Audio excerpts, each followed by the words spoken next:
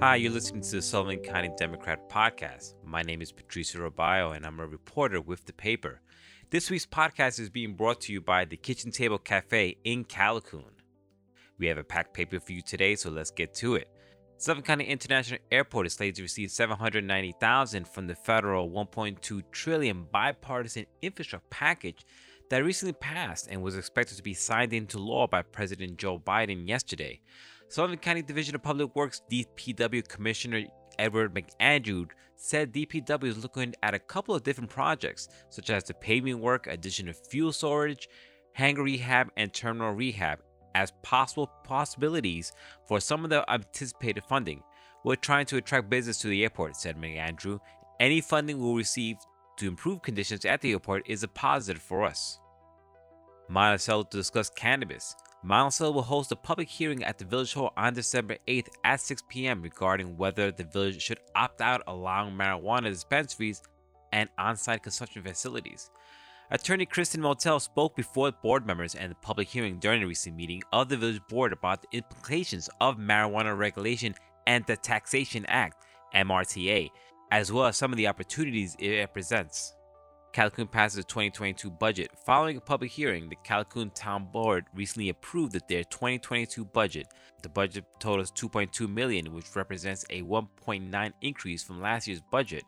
According to town officials, the increase can be attributed to rising costs, insurance, electric, fuel, and other things, and normal inflation.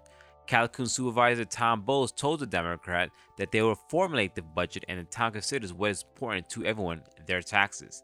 As Democrat reported earlier, following a main break caused by recent flooding, water has been fully restored to capacity in Youngsville, and since then, the boil water order has been lifted. Fallsburg race is not over yet, but before the Sullivan County Board of Elections began to count the 990 absentee ballots for the 2021 election, both Fallsburg candidates for the supervisor race have filed lawsuits over the ballots.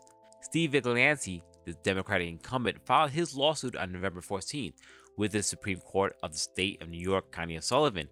Vigilante's challenger for the supervisor seat, Kathy Rappaport, who is running under the Preserve Sullivan Party, filed her lawsuit 2 days before on November 12th.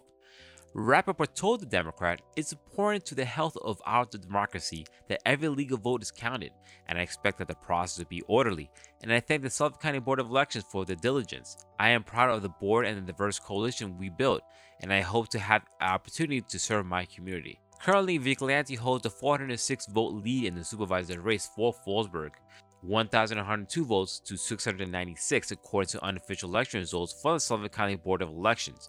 This tally includes all early voting as well as election day voting.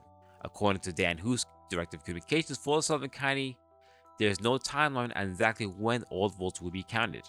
Haas holds off Palazzo in Highland. Incumbent town of Highland Supervisor Donald Jeff Haas has declared victory earlier this week over challenger John Palazzo.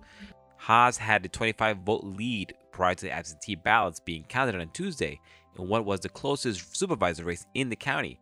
The Democrat reached out to the Sullivan County Board of Elections on Tuesday and they said, "We do not have unofficial totals available yet." According to Haas, the vote total after absentee ballots was 412 to 394 in his favor. Cleaning up the Monongahela Stream. Some people have material items on their birthday gift wish list, but for Aaron Dudley, all she wanted in his celebration of this trip around the sun was to clean up the area around the Monongahela Stream in Liberty, along which she lives. Dudley, who is the executive director of the Hurleyville Performing Arts Center, has rented a giant dumpster and hired a crew to help clean up the years of chronic dumping. "I never dreamed I would own a home or have the opportunity to care for a large piece of land and forest, but I decided to dream big, and with some luck and a lot of hard work, I found my little family and a home," said Dudley of the place where she and her family have lived since 2016. The Neversink Ice Rink is returned this season.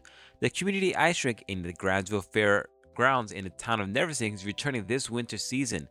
Town board members and the Neversink Parks Recreation Department have discussed expanding the size of the ice rink and approved the purchase of new equipment to do so. Reber re-elected as town supervisor as Mace concedes.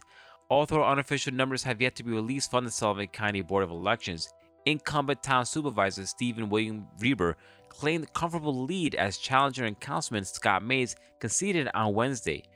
Reber, who had a 76-vote lead prior to the absentee being counted, told the Democrat that he has not yet heard from the Board of Elections with official finalized results from Election Day, but he has been recognized by Mace as the winner of the election. After 2 long weeks, the election has been finally decided. I congratulate Bill on his win, Mace said in a statement posted on his campaign's official social media account on Wednesday. According to Reber, Mace congratulated him on a win in person with a handshake. We have this and more in the latest edition of the Sullivan County Democrat newspaper. Don't forget to follow us on social media. We're on Facebook, Twitter, and Instagram. And if you like this podcast, don't forget to subscribe. And this week's podcast has been brought to you by the Kitchen Table Cafe in Callicoon. For the Sullivan County Democrat, I'm Patricio Robayo. Have a great weekend.